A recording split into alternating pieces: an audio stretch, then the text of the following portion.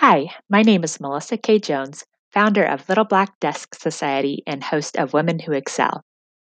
Women Who Excel is a leadership podcast featuring conversations with female founders to encourage excellence in leadership when serving our community, industry, and teams. I am excited to bring you a diverse group of women from different industries and backgrounds. Let's get started.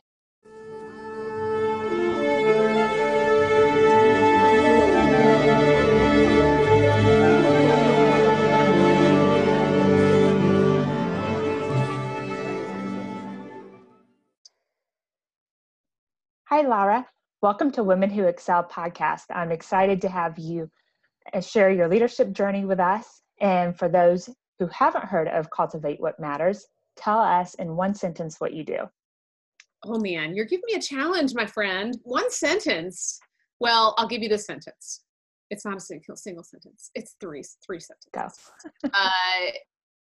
You know how frustrating it is to end a year and feel like you did not make progress in the things that really matter to you. Well, that's what I do. I help women to cultivate what matters and live with no regrets and really use this gift of life on purpose. And you do that well. That's very kind.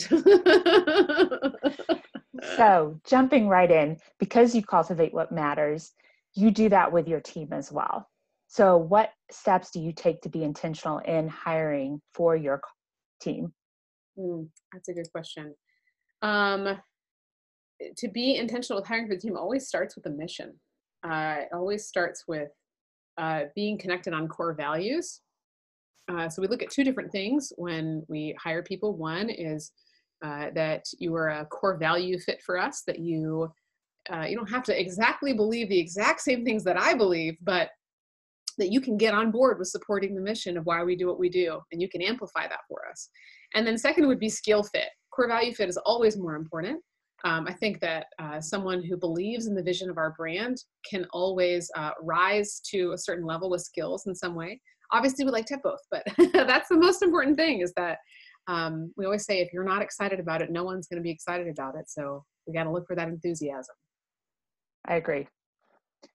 And define between the value and the skill, because there's a part of skill where you can be trained or you can learn the skill on the job, but also because of what you do, and there's a lot of creativity, some of that skill you need coming into the role. So how do you distinguish between the two as far as like, what is the minimum that's required, and then what can they learn while they're on the job? Yeah, that's really a great question. It's something we're like actively thinking about all the time because we are such a small team. We run a really big business with a very small amount of people. And because of that, we have to have team members who are highly skilled. And so when I say core values always comes first, that's like a pay to play. You have to have a strong focus on, for us, enthusiasm, integrity, the power of one. That's a one-to-one relationship is always more important than the masses, and various other things. But there are only a few things I think that can be trained in someone. One is leadership. Leadership can be trained if someone has the desire for it.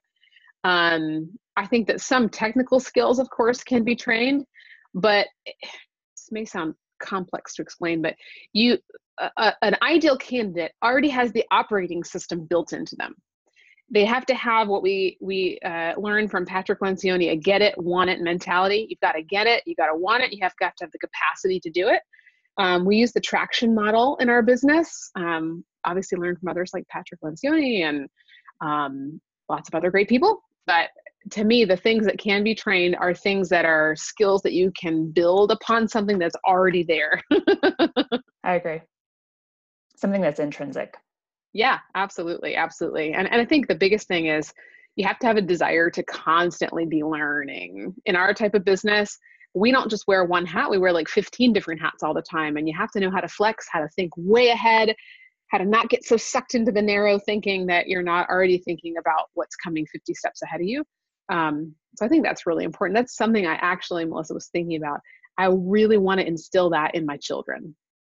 That to be not only the ideal candidate for a job, but to function really well in life and to be effective for what matters most. You have to have that big picture thinking, but also really strong way to get things done. because you have such a small business, what specific boundaries or practices have you established to allow everyone to excel in their roles? We fight for this. We fight for 9 to 5. It's a strong temptation to work after hours, especially when we're doing big projects, which is all the time. I mean, really, there's probably no day where we finish a day and we think, okay, all the work is done, you know? But here's the kicker is that when we hold to those 9 to 5 boundaries, we hold each other accountable to that. And we say, no, it's 5 o'clock, close that computer and go home, go be with your people. It does 2 things. One, it helps us to live what we preach, which is to cultivate what matters. And that is the most important thing. And number 2, it helps us to be more efficient.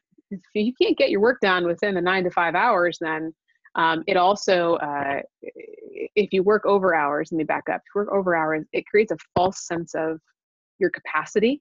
I agree. You think, oh, I'm getting so much done, but actually you're not, because what's really getting done is you. So yeah, I hope that answers your question. I kind of went on 4 different trains there, but No, I agree with you, because boundaries. when you have those shorter time periods, then you're more apt to get things done. Whereas if it's a longer frame of time, saying like you work after 5, then you think you have more time to accomplish it. And people have a tendency to procrastinate, so they'll wait till the end. Yeah, and I've like read all the statistics about your brain really only has about 4 high capacity working hours during the day. And so we are also really intentional about making sure people take breaks. We want you to go take a walk. We have a chart in our office that is called Hike Mount Glute. We aptly named it that because it is this really high, steep grade hill that is right by our new office. And so going up and down that thing, you're winded on the way up. So we have a little chart in our office that once you hike Mount Glute, you put your sticker on there, and we're going to have a group prize at the end so that we're all motivated to get everybody up and moving. Sounds like a lot of things like that.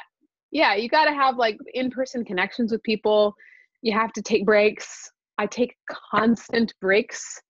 I can feel it. It's like there's times when I'm sitting down and I'm doing a long form project for like 2 or 3 hours, and that's fine when I'm in the zone. But typically I'm getting up every hour, 30 minutes or so, going to get a snack, going to hug the kids, taking a walk, whatever it needs to be. What communication practices do you have in place? And the reason I ask is because, again, it's such a small knit office and you're so close together, but also because a lot of feminine personalities. Yes. Because sometimes people, it can be hard for them to have hard conversations. Mm-hmm. Yep. And then those can fester and create challenges. Mm-hmm. Half of our team right now is trained in Crucial Conversations. We've done a formal training. And I cannot recommend that enough, even if you're not on a team, even if it's just you and your spouse or you and your dog or whatever it is. Crucial Conversations was game changing for us. So the rest of the team is actually going, we're sending them all this next month. And it's a 2-day training. There's also a book called Crucial Conversations. But we follow that model of embracing conflict and knowing that conflict is healthy, that actually when we're having conflict, it means we're all fighting for something. And that was a switch flip for me in my head, because I always thought, no, if we're having conflict, something's wrong. That means we don't like each other. But now we have learned to, in the middle of like heated debates, and when I say heated, they're more just like passionate debates about what color to make this, or what phrasing to use for this, or should we do this project or should we not. Many times one of us will stop. We're trained now. We stop and we say, I just want to acknowledge that this conflict is really good. Keep going. And it helps people to know like you're safe here. And so that's one of the biggest things is Crucial Conversations for us. I think on a practical level also, we're working more on this now because we have several new team members. So it's always an opportunity to reestablish working boundaries, is how to interrupt people, how to know when to ask a question of someone, how to say, hey, I actually need 15 minutes. My brain is like so razor focused on this one thing. So there's that. And then we do have some remote days for team members, like 1 or 2 days a week. So that really helps too, to have time to work on long form projects. So you're not feeling that conflict of, please stop talking to me. I need to get things done. I love you, but I got a task list.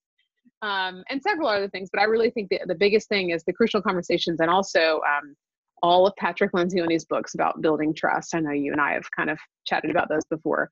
Can't recommend those enough. We started with the 5 dysfunctions of a team about 2 years ago. And just that triangle model, that there's a bedrock of trust in a healthy team and an ability to be vulnerable and embrace conflict. It's not easy to get there. It's not. It took us a long time to get there, but getting there feels so right, feels so good. So just want to encourage people that it's worth it. How do you think that's impacted your relationships with both your clients and also with business partners, where you've had to employ or use those same skills for crucial conversations? Have you seen strength there too? We use them on the daily. And I love hearing my coworkers use those techniques. I mean, we know them because they're relatively formulaic, but they do give you a guideline of how, okay, we're trying to negotiate this deal with a fulfillment partner or whatever it is, and they haven't held up to their end of the bargain. We're upset about it, but how can we both come into what they call, it's a cheesy thing, they call it the shared pool of meaning. But how can we, to unpack that, come to a mutual understanding, not compromise, but actually like hear each other? Because compromise is kind of the opposite of that. How can we hear each other's point of view and fight for the same things? And so it's been very beneficial. I mean, we've been like thrown into the fire with it in a lot of things, but especially for junior team members to have that skill tool set to walk into difficult emails or difficult situations has been great. It's huge, yeah. Especially with customer service, and especially because the e-commerce business and responding to people online. So you have the practices in place as far as for communication and boundaries. What is the average tenure for your team members? Obviously, because I know you, there's a lot of women I've seen that have been on your team for close to 10 years, I think. How do you think the culture that you've cultivated over the years has contributed to that tenure? Yeah, it's a sweet thing to think back on, and it like makes me a little teary-eyed too at the same time, because I have been really blessed. Like, I've been so blessed to work alongside some totally amazing women. And all for such unique seasons of my life and their lives. And, you know, it's funny, we often think about, Dave Ramsey talks about this all the time. He says, you know, when you have a business that is all about empowering people to own their entrepreneurial journey, inevitably that means that we have people that go on and own their entrepreneurial journeys. And in a similar way for us, with consistently teaching about cultivating what matters, we're constantly thinking about numbering our days, constantly talking about, when I say constantly, I mean like 4 or 5 times a week, we're having some sort of discussion about the big picture of life, you know, which is not really common in a lot of businesses. So that has led team members like Amber, was our marketing director for many years, and I've known Amber for like 10 years. And she discovered, like, you know what, I need to get into a different season where I can be here more for my kids. And I want to be able to do preschool pickup and all that. So we got the joy of, and the sadness, of course, too, of not having her on our team, but the joy of helping usher her into that.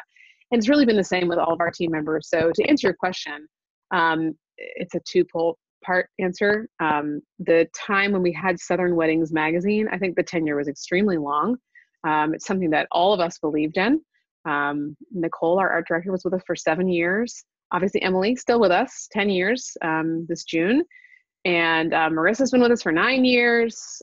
Kristen was with us for 5 years. I mean, 6 years. I'd say on average, probably 5 years. Definitely some more and some very much less.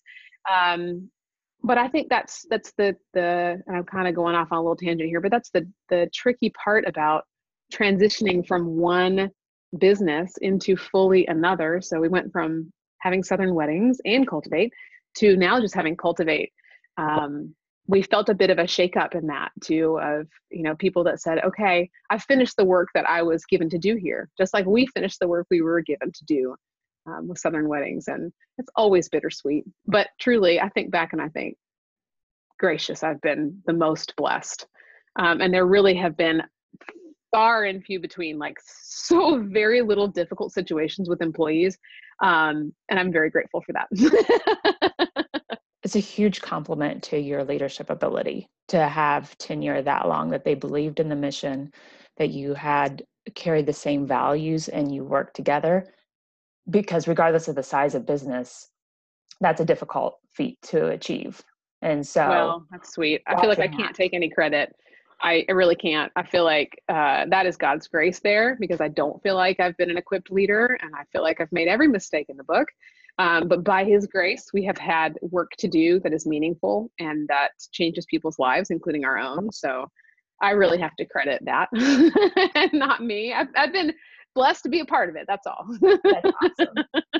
Real quickly, because I know this is a challenge for other people, how did you come into this space where you were comfortable with the transition period? Because I think for other small business owners that haven't been there before, where they're losing team members, it can be really tough because you're not ready to see somebody who knows everything about your business go on and either start their own business or go work for somebody else within the industry. Sometimes that's a lot of fear and ego surrounds that. So how did you become comfortable with that? Like, were there aha moments or things that helped contribute to your ability to transition through that? Oh, it's such a good question. And you're so insightful to even ask it in the way that you asked it. I feel like we're a unique animal. Up until this last year, our office was in my home. Like, I'm here in my home office right now, and I still work here a few days a week because I have to have a quiet space to do podcast recording. But everything was done in my home. And that is a really unique experience to welcome teammates into your home space where your children are, where you do life every day, where you're all in the kitchen together, you're all hanging out on the back porch together. It's a very intimate thing. And that comes with it a lot of emotional risk. As a lot of benefit too. But the ladies get to know my kids. And so I'd say that, how did I get comfortable with it? It's never comfortable to I was about to say lose someone, but I guess that's not really it. It's never comfortable to go through a transition where you have invested so much of your heart. Even if we weren't here in my home space, it would feel the same. I just think I've got their pictures in my head, all the women that I've been able to work alongside over these years that have made transitions to other things, to other seasons. It's been so hard, just emotionally, just like so sad. You just you grow to love someone. You wake up every day and you think, I can't wait to see this person, and they feel it too. So I think that that's unique. And it really, even just talking about it gives me a deeper sense of compassion for them too, and going through that.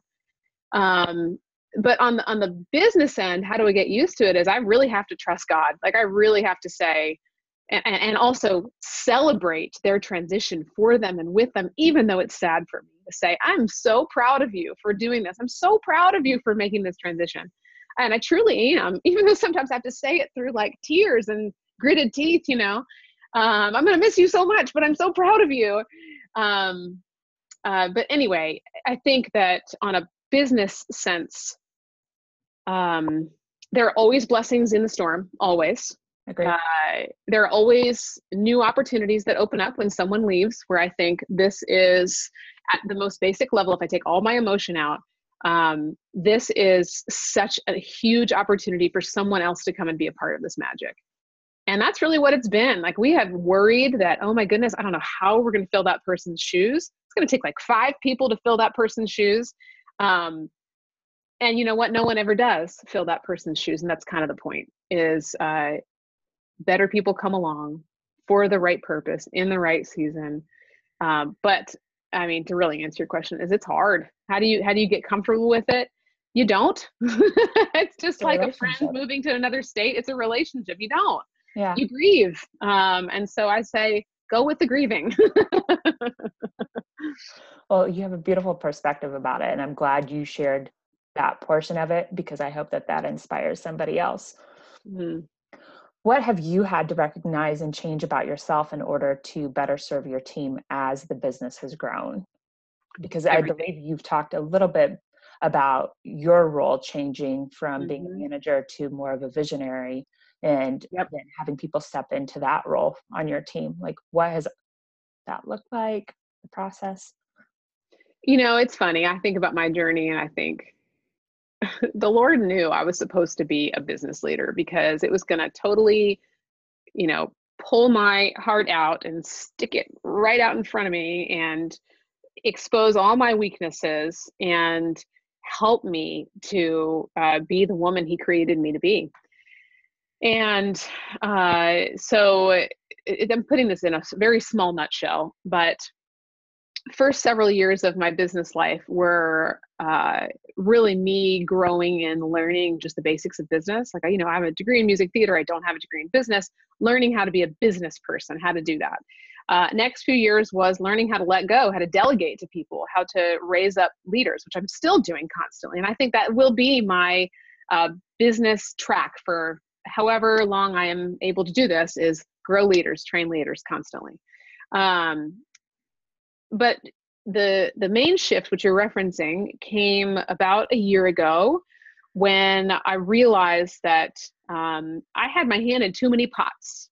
I have been doing this for a long time. I've been doing this particular business for 10 plus years. I have a very clear vision for things. I have very specific parameters that I like to do things in. And so it's very hard to get other people to do exactly the things that you like them to do.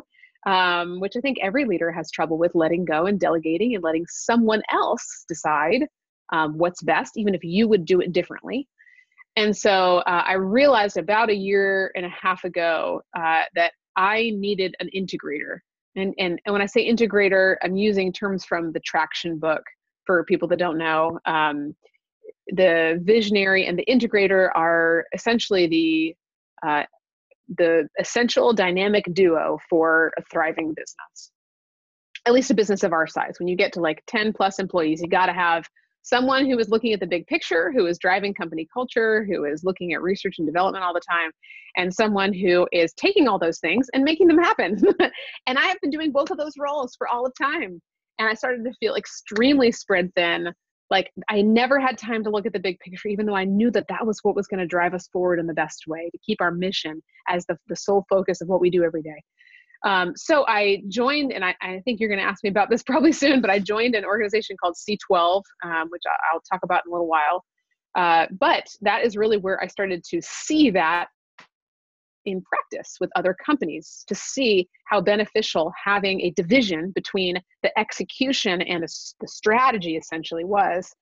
So we've tried a few different things in our business. I tried having Emily Thomas, who's my longtime 10 plus year coworker, step into that role. And that was very helpful. I think that kind of got our feet wet for a little while. But she really had no interest in taking on a big leadership role in that capacity. She loves being a support person instead of the eyes of the whole business. And I love that about her. She knows what she's gifted in. So all that to say is, we've just, as of like now, like it hasn't even actually officially happened yet, like as of a week ago almost, my coworker Kaylee is stepping into the integrator role, and she's actually been a part of C12 for about a year and a half with me. That's awesome. And she is perfect for it. Like, loves business, double degrees in marketing. And it makes me really excited because the main thing that I think anybody needs to know about that relationship is a relationship built on trust. That we're always on the same page, that knowing we're always on the same page means I can say, okay, Kaylee, I trust you. Go on and do this. And I believe she will. So that was a long answer to your question, but the answer is yes. I've had to change everything about myself, and constantly having to die to myself and look at the big picture and look to others and train leaders and get my hands out of things so that I can look from 50,000 feet in the air over the business, look at the big picture, and solve problems. I agree. And that's a very important part of the business in order for it to continue to scale and for you to serve both your team and your clients well.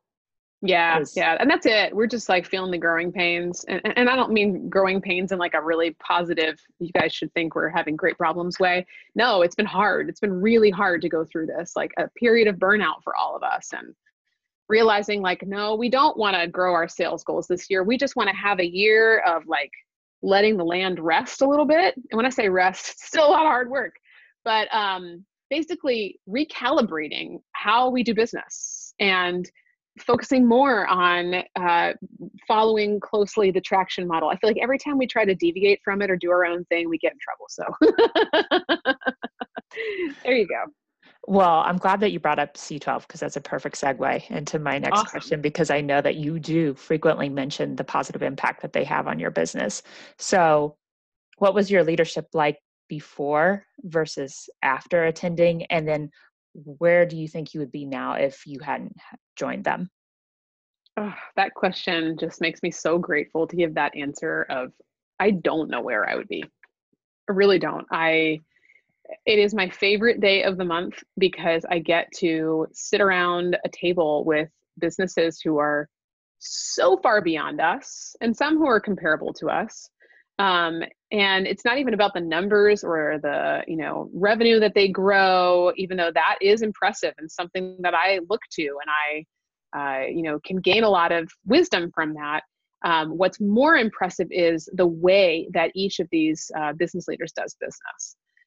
So we really do in the group. It's called C12 because it's a model that's based on, the Christian concept of Jesus and his 12 disciples and just having counsel around the table. But it is like hardcore business counsel, and we pray, and the trust and the relationships are, I can't even begin to tell you how vital they've been to my business.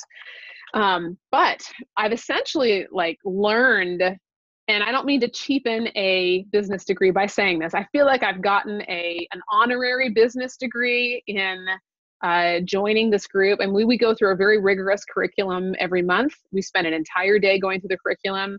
We are held accountable for it. It really is like being in school. So how has my leadership changed? I would not be focusing on the right things with the right skill had I not been a part of C12 and had those other business leaders pour into me. So not only do we go through a curriculum, but we get pointed business advice. Like we bring issues to the table. We say, hey, I'm struggling with this, or I've got this personnel issue, or I've got this issue with finance, or whatever it is. We solve each other's problems, and there's nothing more valuable than that. So it's just a really cool thing to get other people's perspectives. So even if it's not C12, if it's just another group of business leaders or business owners or a community like you have created, having that community is priceless. Yeah, I feel like I've grown exponentially from it. Do you find that you get new ideas or new practices for doing business because you surround yourself with people outside of your existing industry? Like it allows you to look at things from a different perspective? Yeah, most definitely. And I think it's twofold. One, from the curriculum we go through, it is, cutting edge. They're looking at all of the current trends. It's like kind of getting my digest of all the articles right to where I need it and when I need it. But yeah, I think to your point, the best part is nobody is in my industry. And also it's such a wonderful blessing to be able to go in there and we have such a unique business model where we're very much digital marketers, we're content marketers. So I get to bring that to the group and to the other members and help them in that way. So I also get an opportunity to teach, and I've seen that be fruitful for other people. And that's really exciting. It's exciting to learn from other industries.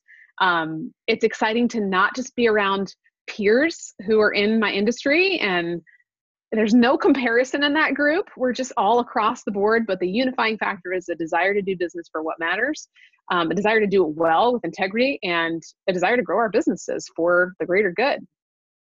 I love that. And I think also too, it's invigorating when you surround yourself with people from different industries, because it's also a challenge of new things that you haven't encountered before. And then the ability to sort of transfer those ideas sometimes, because I feel like business is business regardless of industry.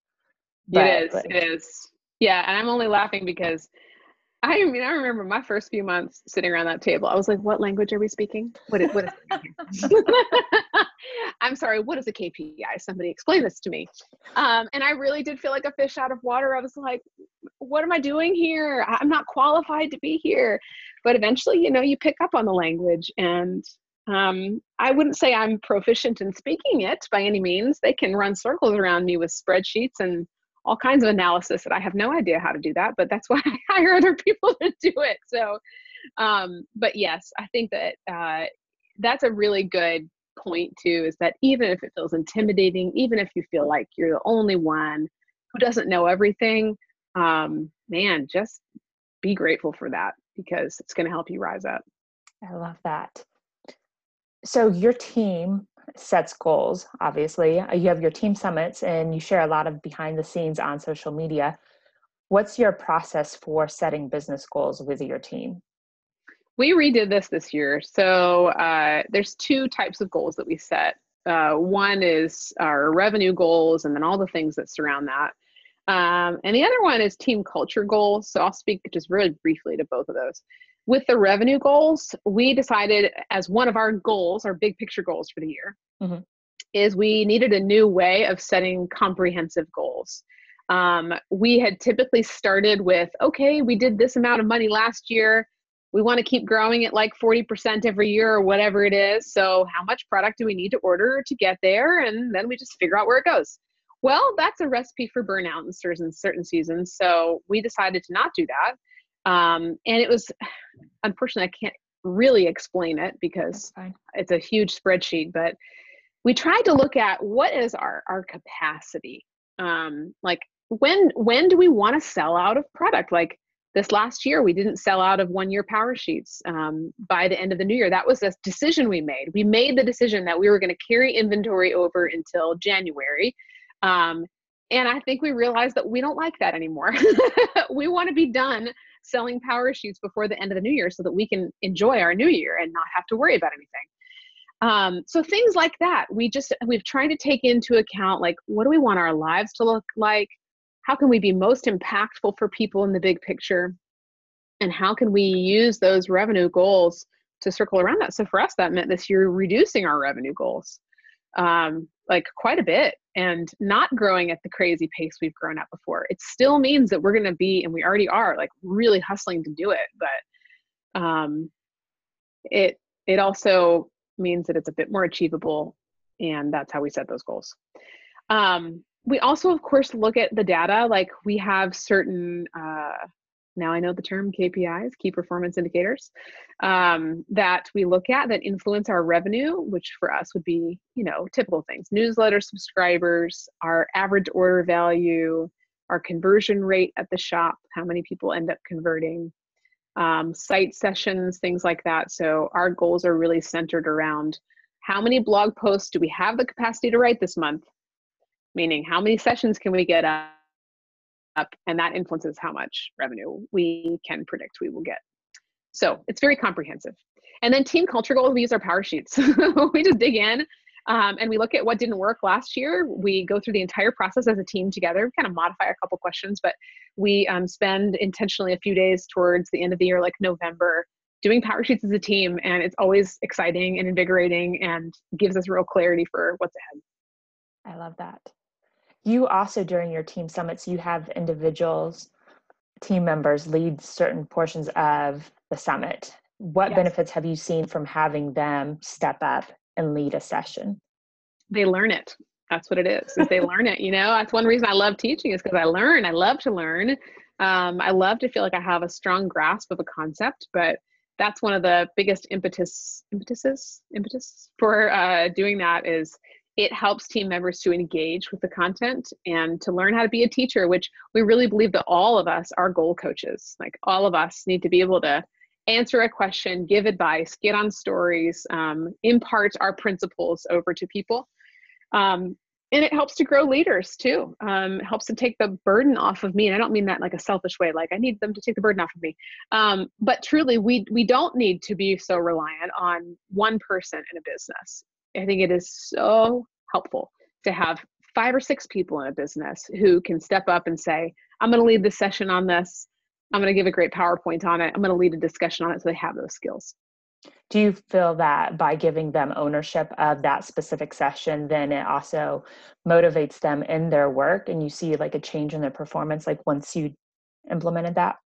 Yes. There was a learning time we did on public speaking a few years ago.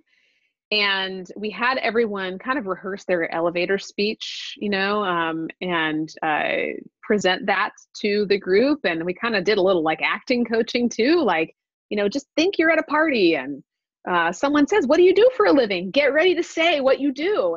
And those types of times when, like you said, they have ownership of the task, they have ownership of presenting something, it helps everybody to rise up. It's like upskilling is what it is. I agree. I think that's really important. And I think that's why I love seeing that your team does that, because I know like the positive impact that it has on individuals, but also the team as a whole. So I think that's really it's really important. energizing. Yeah. How do you respond when critical business goals aren't met? I think this goes back to the crucial conversations, but also then ties into accountability, because I think it's easy for us not to have the hard conversations when something isn't met. And it's not always realistic that goals may be met, but they are important. They're set for a reason. So how do you respond when they aren't met? I get sad. Well, we just had this happen this month in particular. We're not going to meet our sales goals unless something miraculous happens in 5 days. And first of all, we look at what are the reasonings, and we want to just get real brass tacks. Like you said, accountability. I was just listening to a book that had nothing to do with business a couple days ago, and this quote jumped out at me from my business, and it said, without deadlines, nothing really gets done, and without accountability, deadlines don't matter. And that is true. I think the secret sauce of a thriving business, or anything really, is accountability, is doing what you say when you're going to do it, and holding people to that same standard. So when we don't hit a sales goal, we first look at the reasons why not. We're also tracking our numbers constantly every week, every day. We're looking at this. We can kind of know like something's wrong. We try to readjust. We come up with new tactics. But really, we're trying not to do that as much as possible, because it also makes you reactionary in business, and that's never fun. So I think when that happens, we have to have crucial conversations, like you said, which we just did. We say, okay, well, who's responsible for this? Because everybody's accountable for something. That person has to own up to the responsibility of it and say, hey, I made a mistake, or I didn't predict this well, or this thing went wrong. And that's always an opportunity for us to grow. And then something that I learned from C12 is when you don't hit a sales goal, instead of trying to make it up in the next month, you really need to look 90 days ahead of time so that you can be more proactive and less reactive. And that was gold for advice, because I think we all have the tendency to say, oh, we'll just make it up next month. No, look, be more strategic. Where can we just stop and not try to do something crazy right now to try to fix it, because that just sets your train off on a bad track.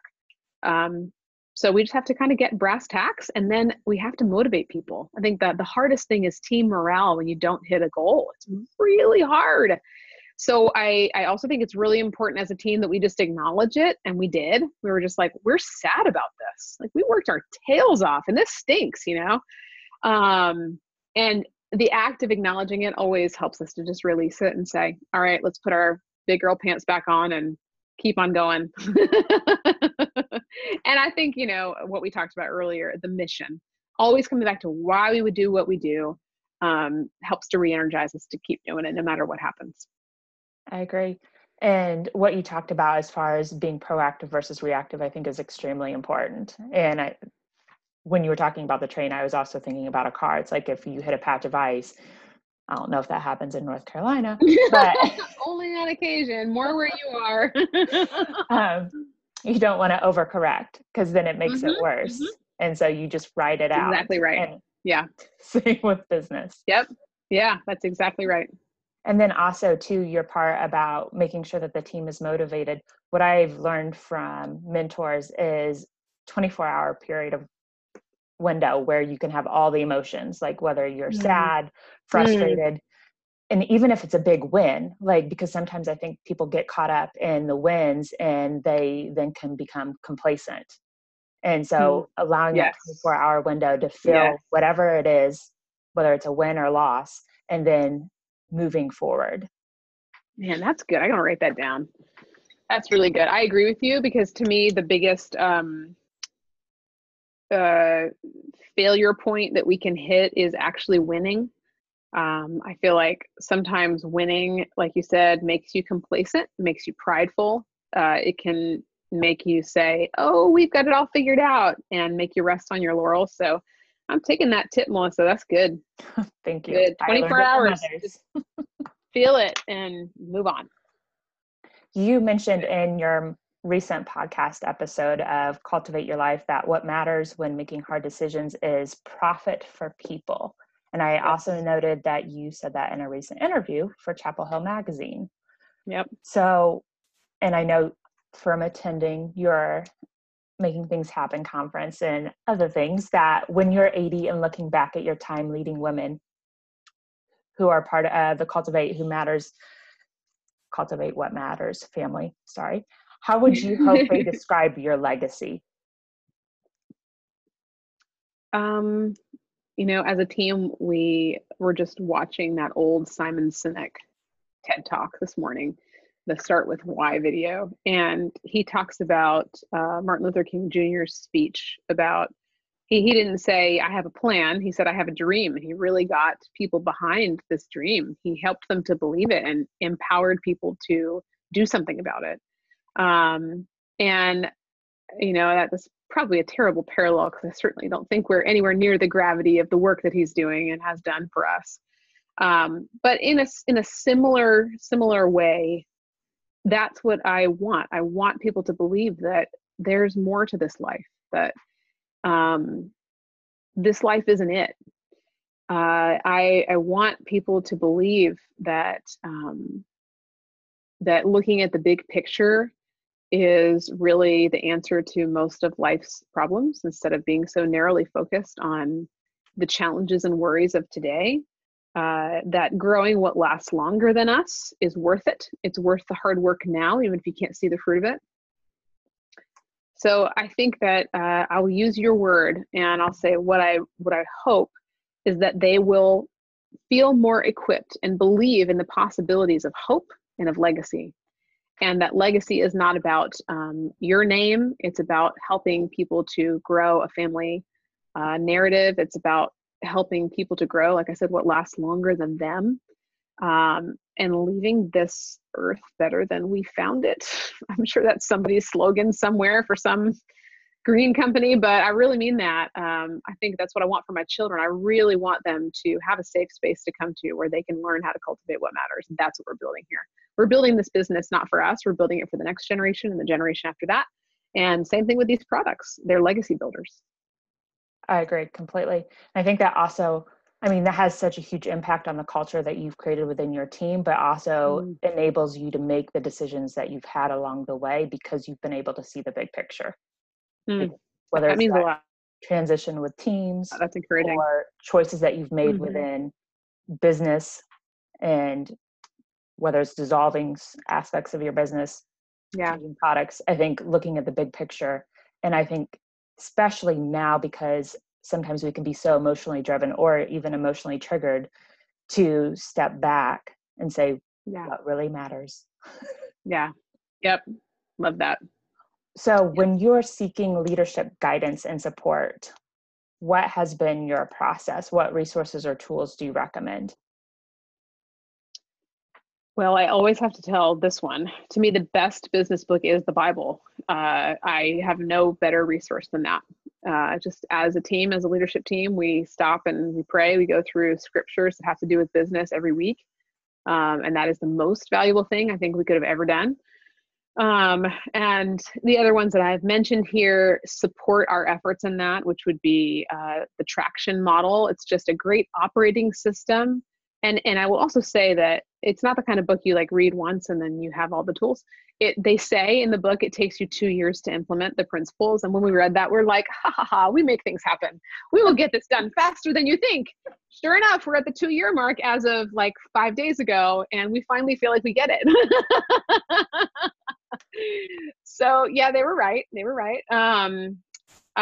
So I think that any of those EOS books, they're from a company called the Entrepreneurial Operating System. You can go to EOS, I think it's eosonline.com or something.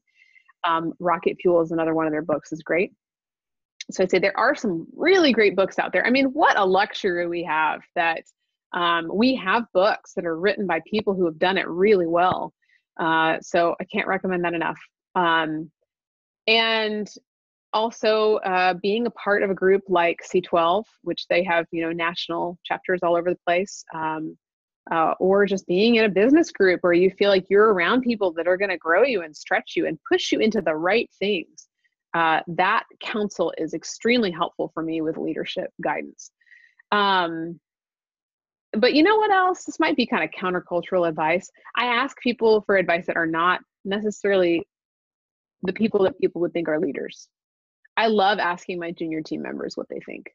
Love that. I think we take for granted how people who are either junior to us in their experience or younger than us can have a perspective that can really change things. So I love that. I love that. And I think for me, hearing you say that, the value in that is because they see things differently than us. Because sometimes when you have a lot of experience, there's a tendency that you can be jaded or cynical or think that you know it all, or you tried something before and it doesn't work.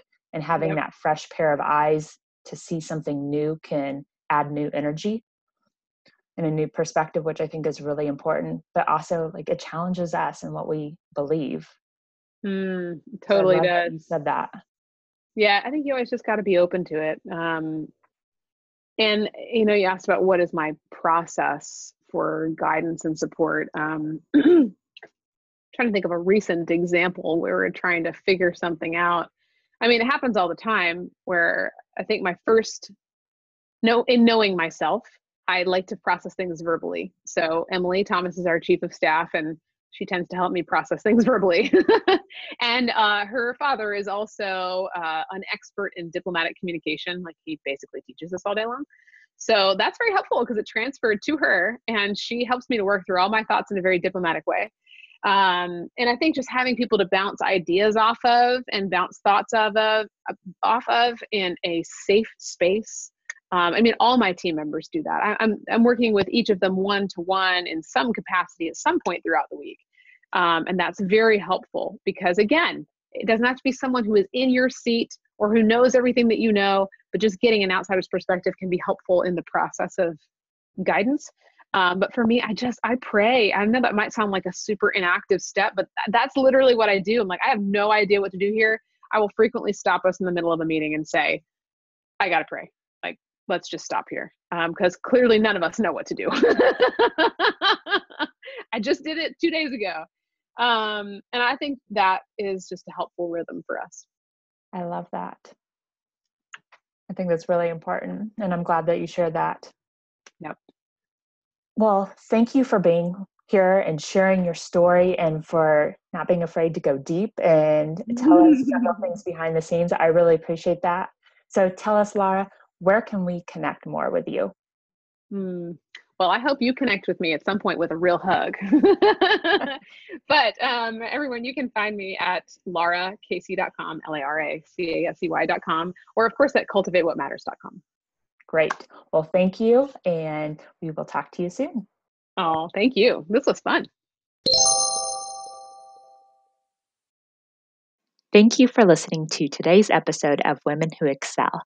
Continue the conversation about leadership with our VIP listeners inside the Academy at littleblackdeskacademy.com.